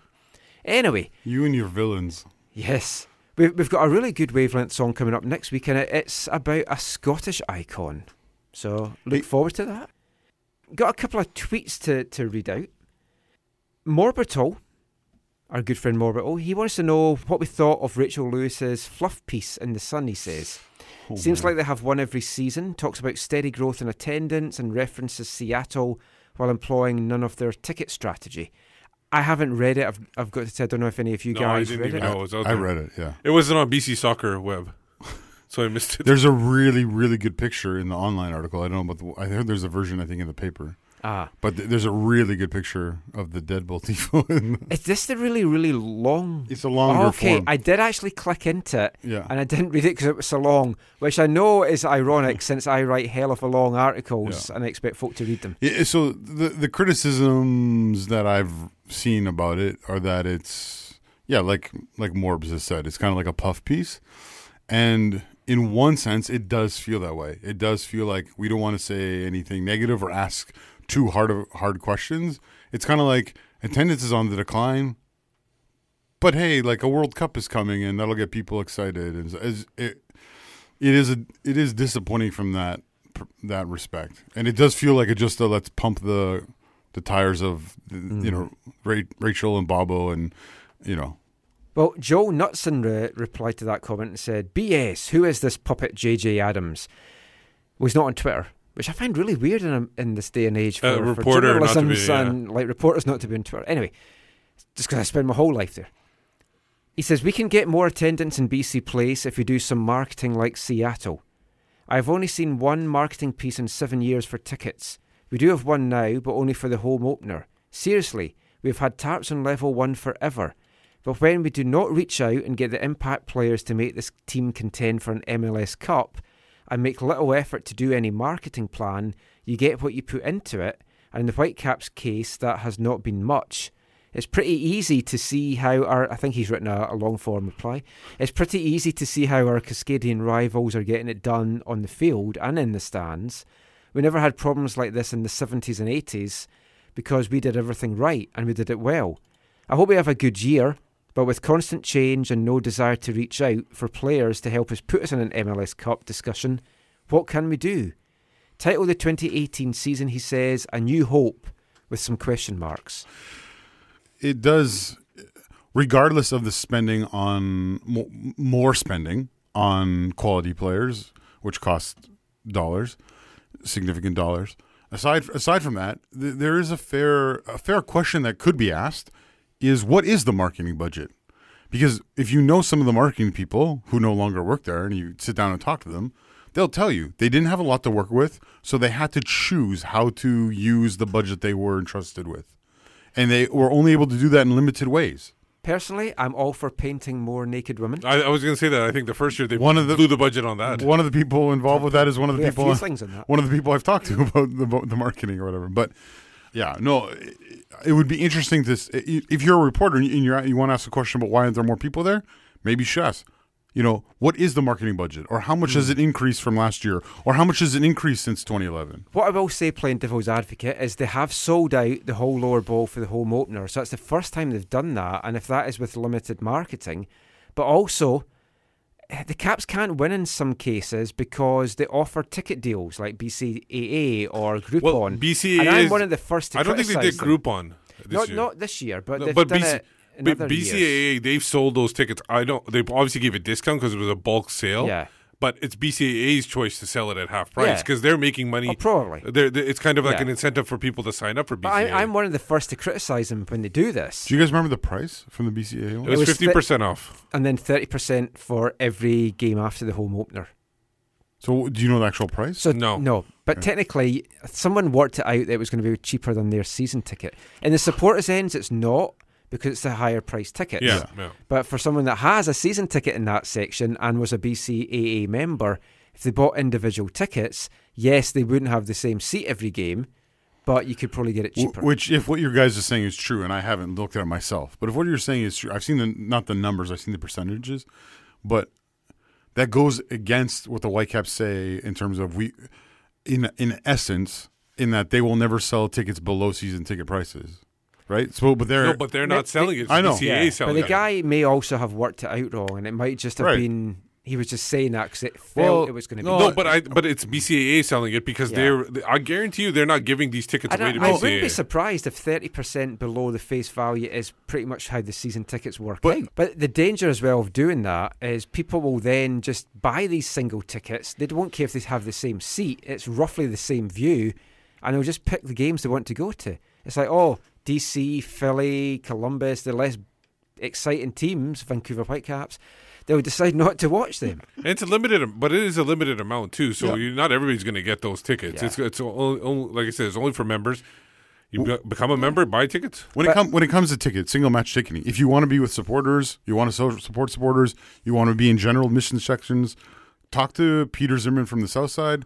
Talk to myself or people from Curva Collective. We can help make that happen. I think he's delaying what we're coming up to next. Well, We talked about not exciting teams. Let's talk about some exciting teams, Steve. Yeah. Oh well, we had one exciting. Well, team. we had the draft and we did the formation last week and everything like that, and we put it out to a vote. Thousands have voted, and well, maybe not. And the final came to Michael. I only voted for my one account, I think. Oh, I just voted twice. Massive mistake. Michael won with 64% support to Zach's 36. That's where we had the 11 versus 11. Yeah. It was obvious I was going to win, I felt. But bad selection. Bad team selection. Anyway, it's time now for BC Soccer Web headlines.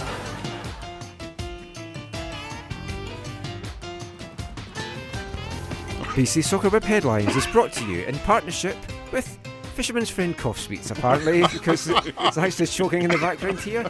But it is brought to you in partnership with bcsoccerweb.com, your one-stop site for all your local, national and international news and links. Make it part of your daily routine. bcsoccerweb.com. What's been catching your eye on the site this week, Steve? Okay, so a couple of follow-ups. Spanish police have arrested 20 in raids on suspected match fixtures across the country.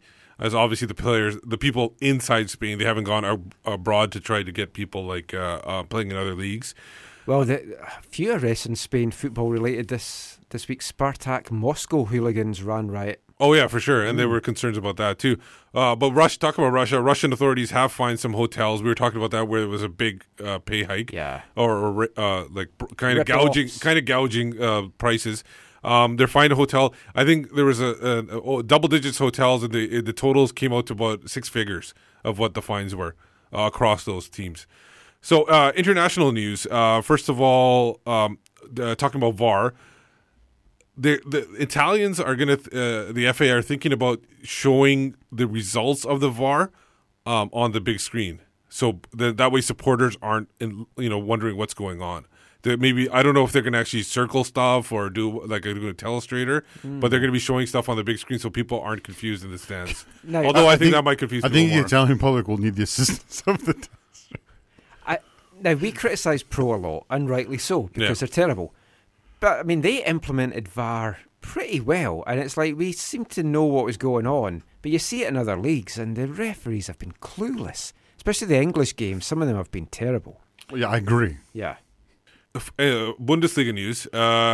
No to Monday Night Football. Frankfurt fans protest against Bundesliga plans. They basically delayed the start of the match about 6-7 minutes, and then the second half 6-7 minutes. Do you see how they did it? I saw one with the soccer balls with the streamers and stuff like that. No, they threw tennis ball. Tennis balls. The Eintracht Frankfurt Ultras all threw tennis balls on the pitch. That was the second half. I think they delayed that with streamers attached to it, so awesome. You could see it. It's actually a good idea for a display if you're allowed to do that. So awesome. So there's great frustration in this in Germany. They don't want football played on Monday night. The second league has been. They brought in the second league like 3, 4, 5 years ago, something like that, and they've been fighting it every year since then. And so now it's happening in the Bundesliga. But the thing is, I don't think it should happen. But just so people understand, it's not every match day. Yeah. I think there are only 5 Monday night match days. So that means you're right. There was about 5. Yeah. So 10. That means 10. There'll be 10 teams or 10. 5 games with 10 teams. But the problem is, if it turns to be successful, they will increase that from 5 to more, and they'll keep inching forward. Where then eventually it'll be once a week. Yeah. Just for the record, I think it's wrong. I don't think it should happen. Jack Warner has been able to delay his extradition. His judge. I was about to say his lawyers have convinced the judge to wait till November. There's more hearings, and then because the U.S. really want to get their hands on Jack Warner for all that stuff because he was supposed to be part of that FIFA Gate trial. All handsy there. Yeah, he hasn't left the country in a while. I like Jack. Wait, what? I explained this before. He helped his wife get 3 Trinidad players. Right. Villarreal defender. This guy seems to be quite a guy. Ruben Semedo, arrested for the 3rd time in 4 months. The most recent one, he beat, kidnapped, and raided some man's house. He hit a guy with a bottle in November. That was the first one, and he's done a couple things. Another thing between that, he just moved to Villarreal for 14 million euro. Wow. Well, he was linked to England too, so at that time. Is there a football violence song you like to play right now, Michael? I don't think but none of his football violence was on the pitch. It was all off the pitch. It's done by a footballer. It's football violence. A really good read. Talking about Splice one in. Belt Let's Talk. The dressing room is a tough place to be in if you have anxiety, depression. Yeah, it was I from read David this. Weatherston, who used to play with St. John and Falkirk. I don't want to sound crass or inappropriate, but like, is there an easy place to be when you're suffering from? No, but I think No, I think but- what he meant to say is because people don't Understand. especially back in the day, because he's been playing a while in ago. the Yeah? UK as well, the dressing rooms are brutal. Okay. It's a very laddish, Yeah, okay. kind of man. It's harder for sure. Yeah, it's So my comment was just a minute. I don't think it's easy No, it's for not anyone. easy it's, anywhere. It's not, but But you're going to get less support Yeah. amongst the people who are in the like, dressing room. for example, like I've heard stories from players, they've been kind of picked on by their teammates because they wear glasses or they read a book. In U.S. soccer news, Nashville SC is unveiling an extensive agreement. Sinclair Broadcasting, who actually does ROH. Honor Club has just launched. I've signed up for that. What's ROH? Oh, don't worry about Ring it. of Honor, Oh. where the villain is currently wrestling. Oh, They're going to be broadcasting 27 games, which is pretty impressive for a USL site. And there's like Fox and the CW, a couple of channels like that. They are a bit of a right-wing broadcasting group, and there's John Oliver did a thing on one of his shows about them, actually. if anyone listening also did not want to know what ROH stood for, please tweet at us and let us know. Do you want to kiss the ring? No, he won't know what that means. And then finally, Steve Sandor had an article, FCE to Canadian PL. It will require the greatest comeback story in the history of Edmonton sport. As obviously, he mentioned that in the first couple of paragraphs. It's a hyperbole. But they did have a rally where they invited 50 people. Yeah, and rabbit rally. And they actually got 100 people Yeah, well, to that's what commit. happens with rabbits. You Yeah. start with 50, and then You in get no 100. time you've got 100. It was good to see, encouraging to see. Stuff needs to happen there for them to. Stuff needs to happen with the city for them to. It seems a lot of stuff needs to happen. Well, I don't know about a lot, but I think it's mostly with the city. Did I not read, though, that Fathin came out and said, look, even if we get 1,000 pledges, that still might not be enough? Yeah, he said something like that. Because I think it has to do with the city. Yeah. It's basically the location of the stadium. That's what the Yeah, biggest because issue is going to be. 1,000 fan base is not, even like a couple of thousand fan base is not going to keep these teams going. But if they're looking for 5,000, like we talked about last week, that 2,000 would be enough for that. But ideally, they're looking for like 8 to 10. World Cup 2026 news. One problem facing North America 2026 World Cup bid, and basically it was all about Trump. Yes. But also, something else which came out this week was Sepp Blatter. Yeah, because what happened was FIFA banned 2026 World Cup voted from publicly backing a bid, and as soon as that happened, Sepp Blatter got on and said Morocco should be the one hosting Yeah, it. and he made very valid points. And I'm not sure, though, if that's a good thing for Morocco or a bad thing for Morocco. Right. Well, that's the question. And I even think the Trump Sepp's thing, still- I don't know if that's a good thing Yeah. for North America or I a know, bad do you thing for want Trump back in your bid? Yeah. Sepp Blatter still has a lot of people that they look up to him, they listen to him. It's the people that's kind of been with him the whole time. So if he's coming out and saying, I think you guys should do this, there will be people that listen to him and do that. And to me, that is a worrying move in this whole bidding thing. I can't wait for June to come and for Canada to be awarded the World Cup. Just Canada. Well, just Canada would be That would be ideal, but- amazing. no, seriously, this needs to happen. This along Who with knows what will happen between now and June? That's the worrying well stuff. before then the Canadian League will have launched. We'll know the teams probably, all that kind of stuff, and then that's the next, I think, or one of the next big things for Canadian football is that decision coming down and it being finalized and solidified and things move forward. And on that positive note, Well, I was going to end on a sad note because I should mention the longtime soccer writer Dan Stinson did pass away. He's been writing since '74 about the Whitecaps. yes, he he's covered in the some 70. of the old NASL programs, which I was looking through the last. He couple covered the weeks. '79 Soccer Bowl. He covered the '86 World Cup and the qualifying up to that. And I think he retired in 2010. I'm not sure how much he wrote about the Whitecaps during that. I know CSL days he wrote a lot. He might have slowed down as the. He wrote the A-League, I think. Yeah, I never met him, sadly, because he seems like a great guy. And then if you want to, there will be a get-together on March 17th in Maple Ridge if anybody wants to get together. It seems like it's a public thing because they did announce it. And on that sad note then, We should have finished on the Well, I didn't positive. know you were going to start going. I didn't say it was. Are there any other more positive things we can talk about? East Fife won yesterday. Oh, that's... Yeah. Okay, there we go. On that that should- positive note. That should be enough to avoid relegation for this year. And on that positive note, just before we go, let everyone know where they can find you online. You can find me on Twitter at WhitecapsPete.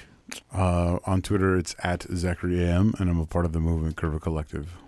I'm Michael McCall. You can find me on Twitter at AFTN Canada. Read all our stuff away from the numbers, aftn.ca. Give us a follow on Instagram at AFTN Soccer. And if you've enjoyed this show, leave a review for us on iTunes. And if you haven't, we're Whitecaps Weekly. But until next time, thanks for listening, take care, and mon the Caps!